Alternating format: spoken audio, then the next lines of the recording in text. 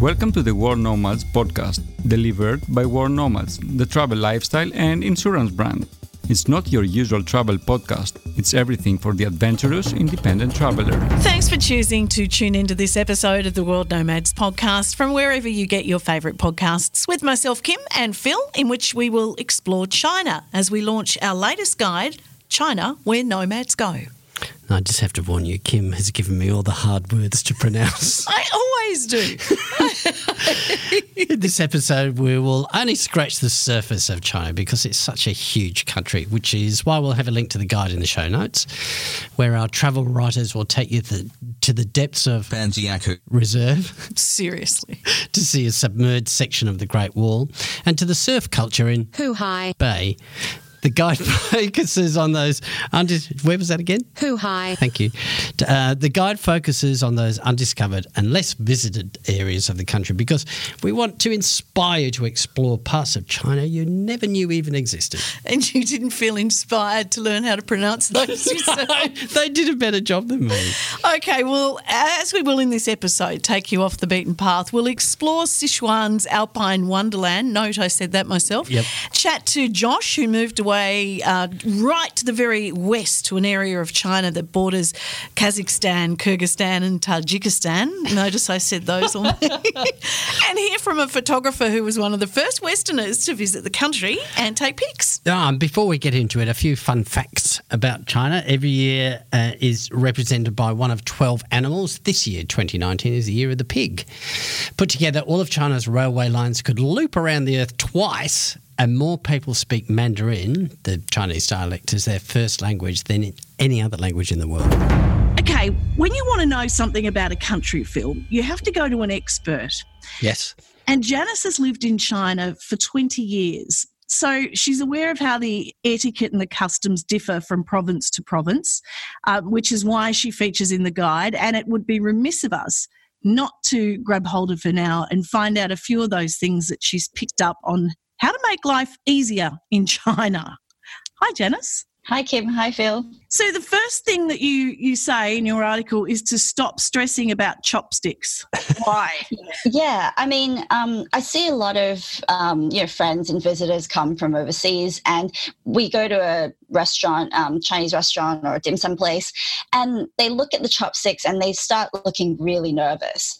I mean, and I think food is all about really just having fun, exploring the culture, and chopsticks are a really small part of this, actually. Chopsticks are just there so you can deliver that dumpling into your mouth, and that's really it. And there's no need to really stress about it. As long as you get it in your mouth and not on the table or the floor, then it's great. But if you wanted Western utensils, are they available in most places? I would say it depends on what kind of place you're at. If you're at a pretty local kind of place, and they might not, but it's okay. They'll definitely have spoons, so that's always a good thing. So what you can do is actually pick up your chopsticks and just sort of shovel things onto your spoon and use the spoon to deliver the food to your mouth instead. Like I say in the article, it's just a means to an end. But there are a couple of no-nos with chopsticks, right? Yeah, so if you're talking to someone, for example, and you're gesturing with your hands, make sure you put your chopsticks down first, because to point at someone with your chopsticks is considered quite rude.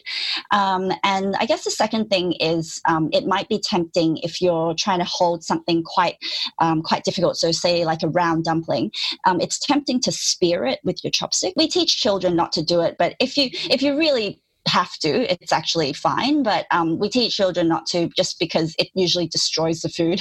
If there's soup in the dumpling, the soup just comes running out and you create more of a mess than what you began with. So we generally tell people not to spear their food if they can. Go with the shovel idea. I find that I can use chopsticks, but in the early days I would get as close to the food as my nose possibly could.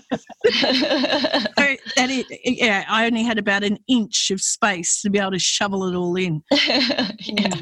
Now, Chinese food, though, it differs for me from any other Asian food, and I'm not always convinced that I'm a fan, because they use very specific herbs and spices that you don't see, for instance, in Japanese cuisine, which is one of my favourites. Yeah, I mean, it does differ. Like China is a very, very big country. It's, the size of the US, basically. So you go from east to west, north to south. The spices or condiments and flavor profiles are completely different depending on where you go.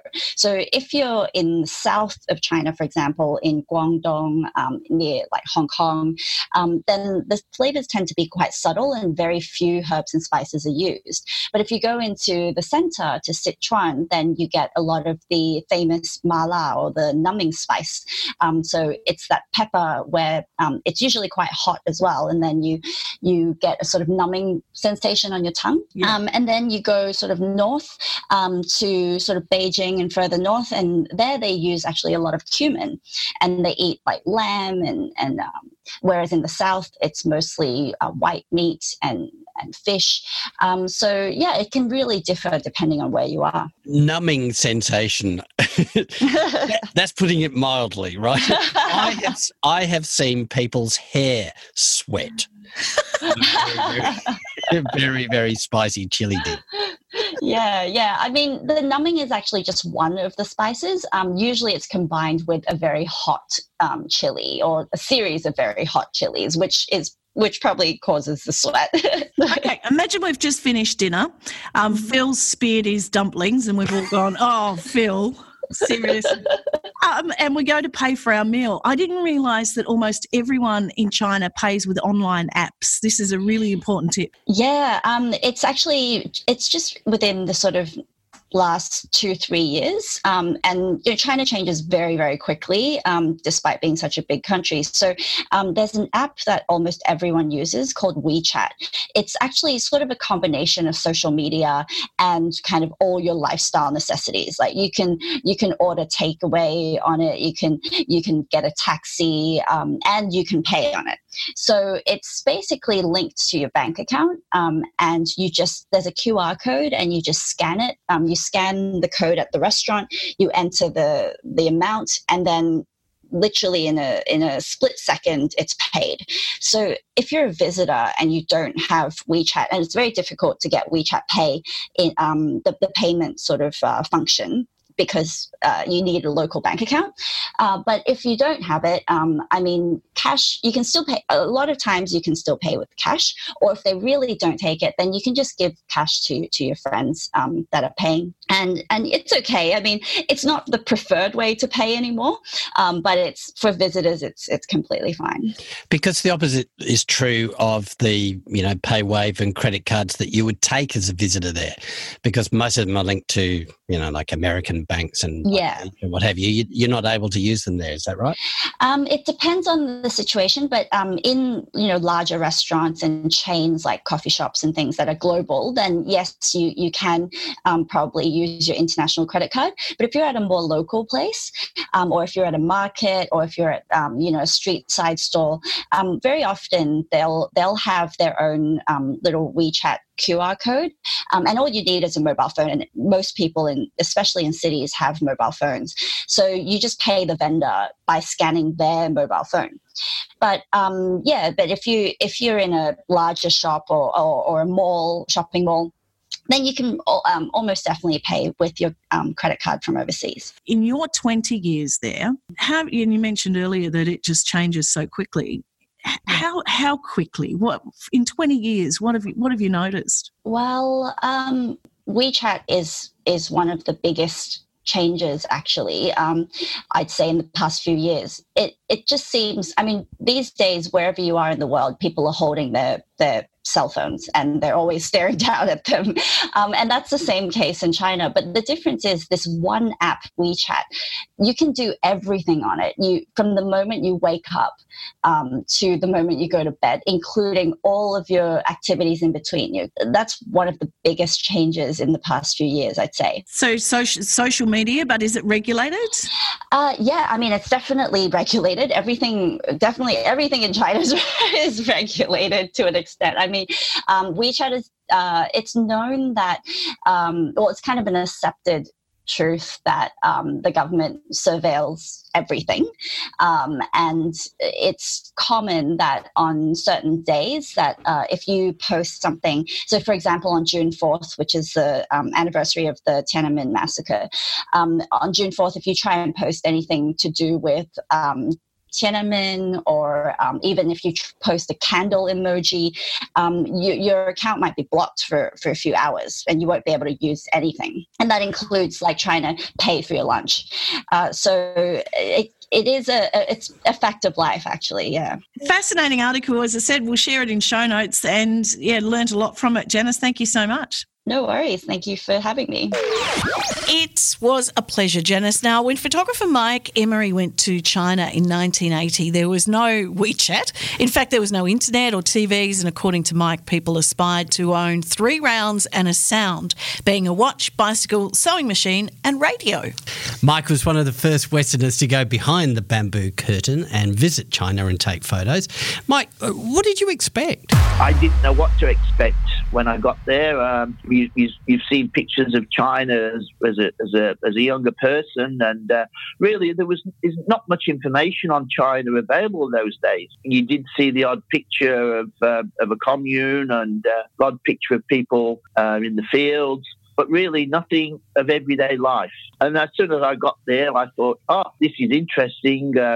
I always wanted to be a photojournalist, and I thought, I might as well take some photos myself. Pretty amazing opportunity with the photographs there, because you're a bit of a oddity in yourself there, and of course a country that's not used to Westerners poking cameras in their faces. So you had a great opportunity to take a particular type of photograph. Tell us about that. Well, I am an oddity, I suppose, but walking down the main street in Beijing. In Shanghai, in Nanking Road.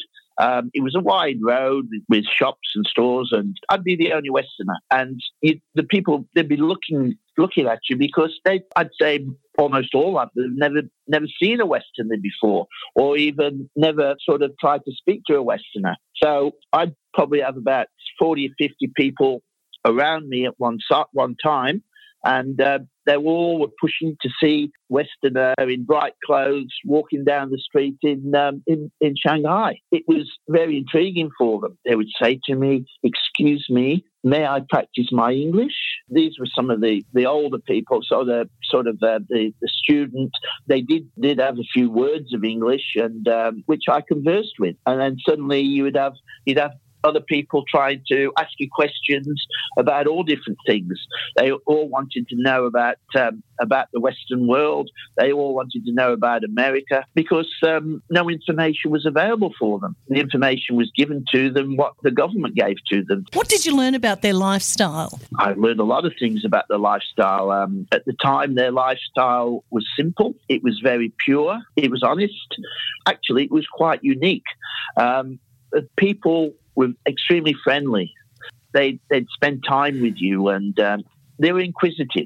They'd been brought up in the commune situation where they would go to work in the fields, whatever job was given to them. They earned X amount of yuan and to live with, and they got accommodation, and their life was simple. They had no worries. As you see in the book, you look at the faces, and there's happiness there. There's no pressure of everyday life. There was no hustle and bustle of today's life.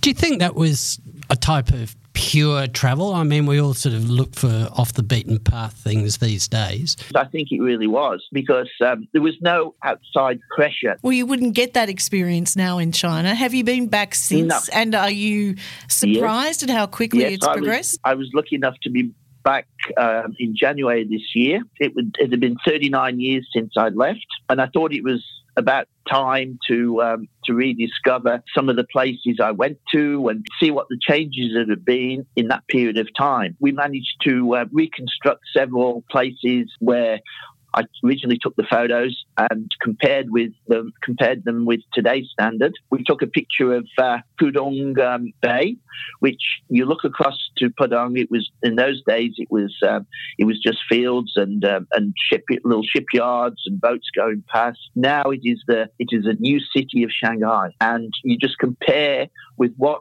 the Chinese have managed to achieve in that period of time is incredible. It certainly is, Mike. A link to his book, China's Children, A Glimpse of Life in China During the Spring of 1980 in show notes. But Phil, what's your travel news? Oh, there's nothing worse than getting delayed when you're trying to go off on a trip somewhere. You can't get to your destination, right? Yep. So the passengers on a recent EasyJet flight must have cheered. Actually, they did cheer when an off-duty pilot going on holiday with his family agreed to take control of their flight when the scheduled pilot didn't turn up. They'd been sitting on the tarmac for 2 hours, but he said he had his licence with him and he got permission to fly the plane, and also apologised for not being in his proper uniform. But there you go. That's cool. That's very cool. Still on planes, did you hear about the photograph of this bloke? It's gone viral on social media. A bloke stood up for 6 hours, the entire 6 hours of a flight, so that his wife could lie down and sleep across 3 seats in the middle row. Now, some people are calling him terribly romantic, and some people are calling the wife selfish for not sharing it with him. She might have been sick, I don't know. Yeah, if she was sick, then that's a great thing to do. Otherwise, he could have sat in the aisle seat and she just put her feet up on his lap. All right, which city do you think had the most visitors last year? Venice? No. It used to be Paris and London. Yeah. It used to be over in Europe, but for the 4th year in a row, it's Bangkok. Oh, right. I was going to say Tokyo. No, Bangkok. Right. Bangkok with 22.8 million visitors. Wow. Paris and London, about 19 million. And in 4th place, Dubai, 15.9. Singapore, Kuala Lumpur were in 5th and 6th. New York, Istanbul, Tokyo, and Antalya in Turkey made up the top 10. That wraps it up. Yep. Well, it was in 2005 that Josh Summers got married, and a year later he decided to move overseas and start a life in China. But they didn't head to the populated cities. Josh and his wife went way out west, the beautiful region of Xinjiang that borders Kazakhstan, Kyrgyzstan, Tajikistan and the other Central Asian countries. So why? Well, honestly, so the funny thing is my wife and I both studied Spanish in college. But really useful out there. Yeah, exactly. No, really right. We tried to get a part of the Peace Corps, and like getting a couple placed apparently was going to take a year. We were like, screw that, we can't wait that long. And so it was like one of these ideas where it's a connection of a connection of a connection that knew somebody that had a job offering for an English teacher. And so that's how we started off. We packed our bags, just, basically a newlywed couple, and decided, let's have a little bit of an adventure. So it was just the desire to live overseas that led you to China. And I know that they do offer a lot of teaching positions. So it almost fell in your lap.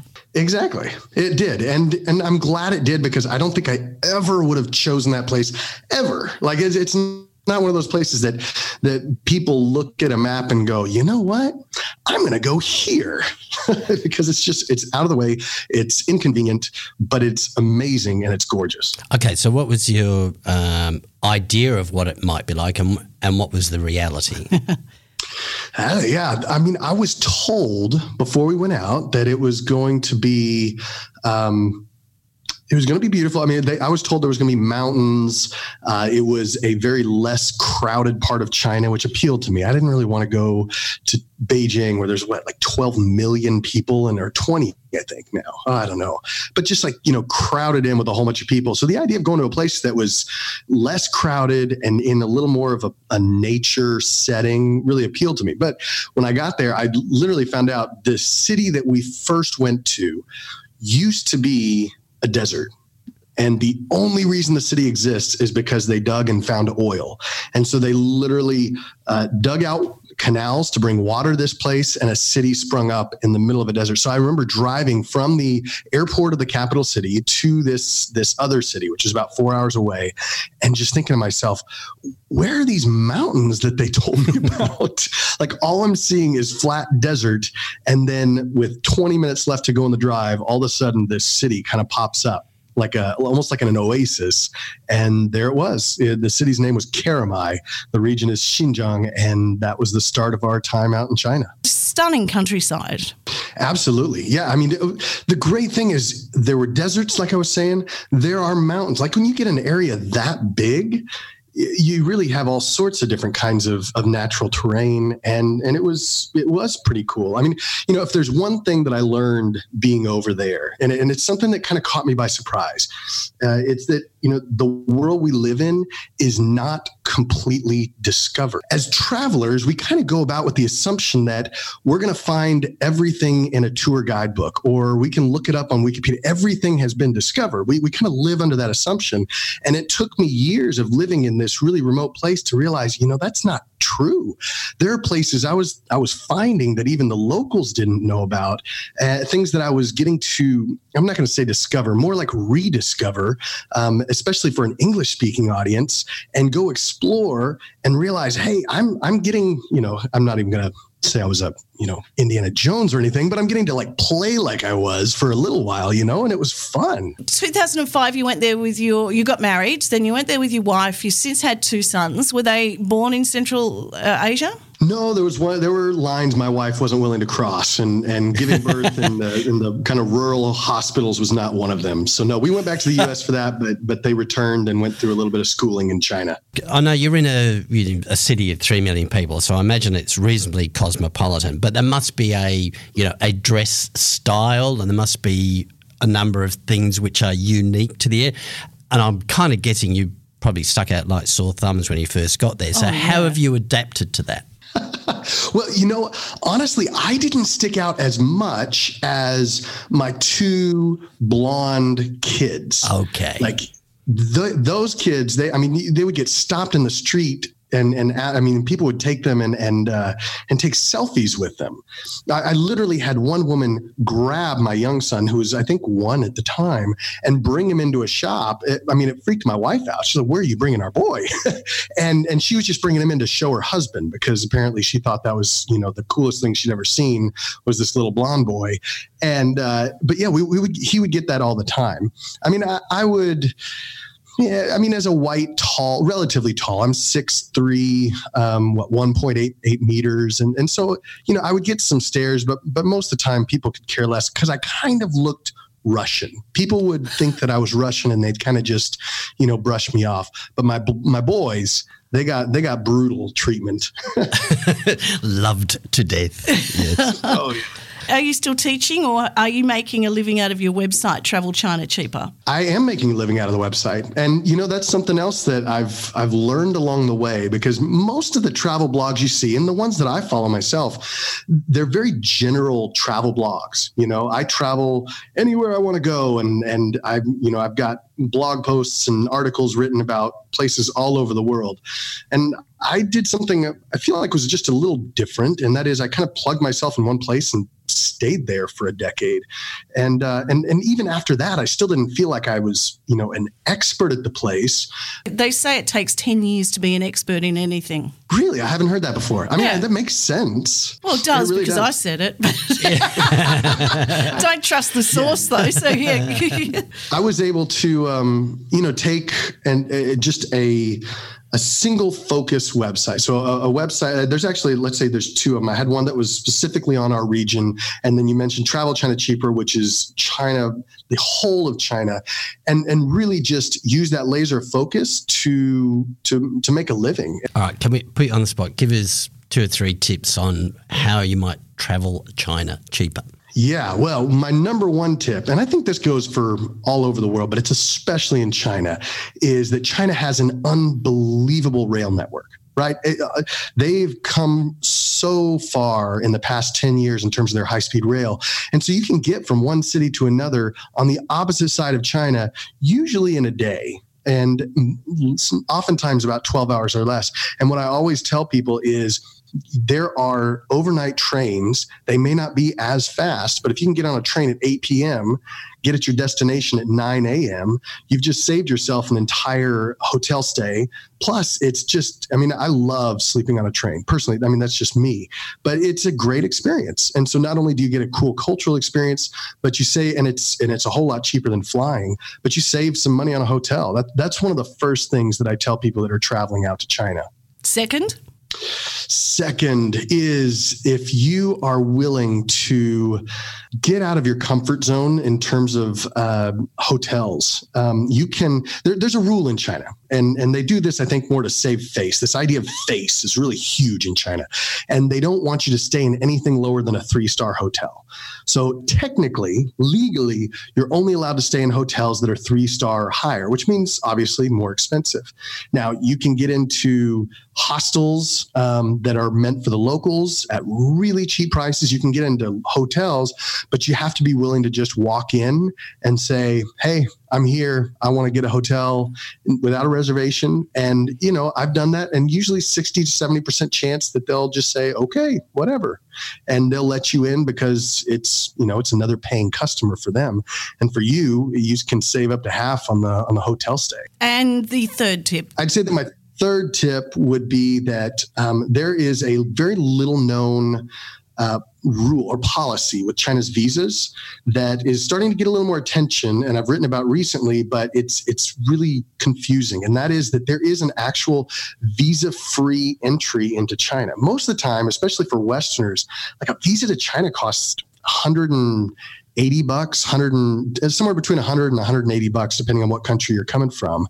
On top of, that's the consular fees, on top of any other fees with services that you have to do or shipping. And so it's pricey, especially if you've got a family that's going. So if you actually transit through China. So let's say you can go and plan a trip to Japan or Korea, and you stop in China, and let's say you stop in Beijing, you can stay there for up to 144 hours, which I think is 6 days. I mean, you can go to the Great Wall, you can go to the Forbidden City, all of those places without a visa, and then travel on to Japan. And it saves you, gosh, depending on how big your family is. With my family, it would save us like, $700 to $800. And finally, can you spell Kyrgyzstan without looking, Josh? Kyrgyzstan, I believe. Oh, you got your Z and your Y around the wrong way, but not bad. Not bad. You were looking, Kim. I was looking, yeah. Well, thank you for that insight into that particular area of China. And my pleasure. Yeah, of course. It was great. I really appreciate you guys allowing me to join you. Thank you, Josh. A link to Travelling Cheaper in China in show notes. Now, don't forget to join our Facebook group, by the way. Just search for the World Nomads Podcast. You can look behind the scenes, get news on upcoming episodes, and join the conversation about the show, your travels, and people you'd like us to interview. We love suggestions. And please, yes, do contact us. Ronan O'Connell has written an article for The Guide on a beautiful and very remote national park. It's called Zhouzhaigo National Park, and it's in Sichuan province, which is the southwest of China. It's a particularly remote section of China where this is located, just on the edge of the Tibetan Plateau, the eastern edge of the Tibetan Plateau. So a lot of people, when they hear the word or the name Tibet used, they think that this refers to just one particular area, almost like a country, but in fact that's what most people think of as the Tibetan Autonomous Region, which is actually essentially a closed-off area of China where you need a specific visa to go in. You can't travel freely, but in fact, bordering that whole area are provinces of China which are not controlled in the same way, but are Tibetan in culture, and they all, at one time bled into each other. And so this is one of those areas which is very strongly Tibetan in character and was first discovered, as I understand, by Tibetan tribes people more than 2,000 years ago. And it's only really in the last 30 years that it's actually become in any way known to the outside world or to most of the people in China, because previous to that, it was really just a completely cut off area of China where there was Tibetan tribes people living. So how did you find yourself there? I mean, how difficult is it to get to, and how were you received?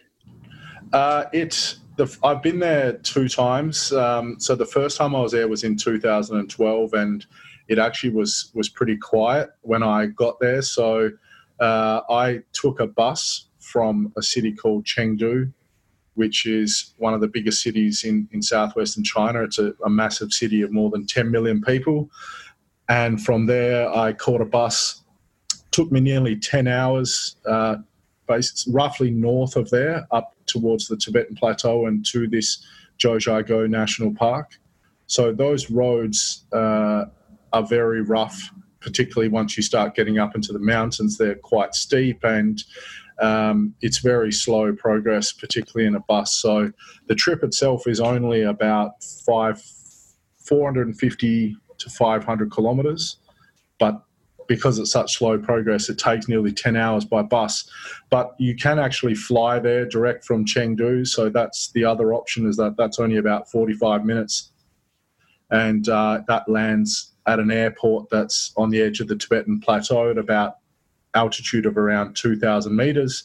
And from there, you can get a 90-minute bus to Zhoujiago National Park. So I think probably it's interesting to, even the way that I did it was I took the bus up there and then I flew back. And that way you get to see all the scenery on the way up there, but you also get the convenience of not having to do the return trip by bus, which is a little bit arduous. Yes. And downhill, which can be... Yeah. With no brakes. Yeah. No, they've got brakes. They got brakes. Yeah. Well, no wonder you say it's truly remote, and you also say it's fiercely protected. Why is that?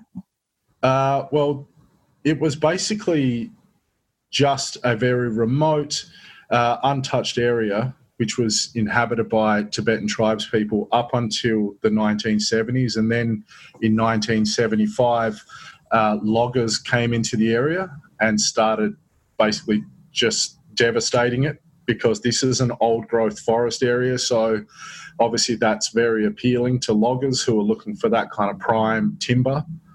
And they did 7 years of really serious damage to what is now Zhoujiago National Park. And then in 1982, the Chinese government finally stepped in and decided to declare it one of China's first protected national parks. And so they put in place pretty strict environmental conservation limits. No one was allowed to build any accommodation there. People couldn't start coming in and trying to build restaurants or anything like that inside the park. Very similar to what we have in Australia with the way the national parks are protected. And they also built a limited number of roads so that tour buses could go through the valley.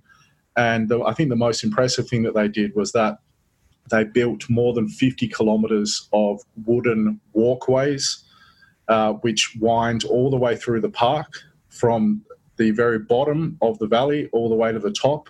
And basically the way they've built it is that these walkways skirt the edge of all of the most scenic parts of the valley, so that at any given time you're basically in the best possible location to enjoy the view around you.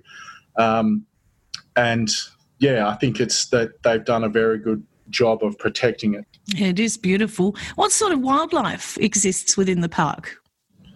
There's more than 200 species of bird, but there are two particularly significant animals that are there, because both of them are very much endangered creatures. And the first is the giant panda, which is obviously the kind of, in animal form, the national icon of China. And this part of Sichuan province is one of the very few places in all of China that still has wild pandas left. And that's one reason that they've really tried very hard to make sure that there hasn't been any development happening in the park, apart from just a little bit of tourist infrastructure, is because they want to keep this giant panda population alive. The fact that they do still live there gives you a sense of how lush and pristine this area is, because these giant pandas, are, as I understand it, are pretty picky in terms of what they need from the environment around them. In closing, Ronan, would you say that, despite its remoteness, that this is worth putting on your list of places to visit in China?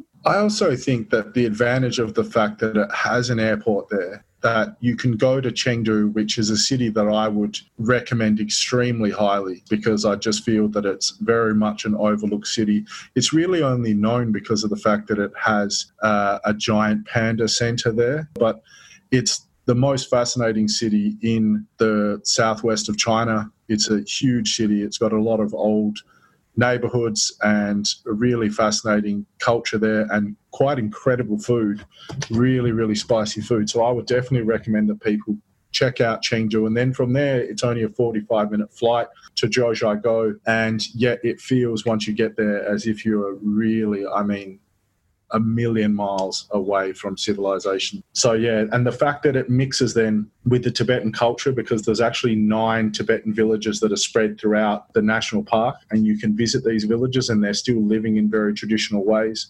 That adds just a whole different element to it. The fact that it's not just somewhere that's naturally incredible, but that it's also got very rare culture that's still surviving there in a authentic fashion. It does indeed sound very beautiful, Ronan. Now, to get in touch with us, you can email podcast@worldnomads.com. In the meantime, where are we exploring next, Phil? Well, it's somewhere that we found it hard to find people who've actually been there. So if you'd like to get off the beaten path, this is the place for you. It's Suriname. See you then. Bye.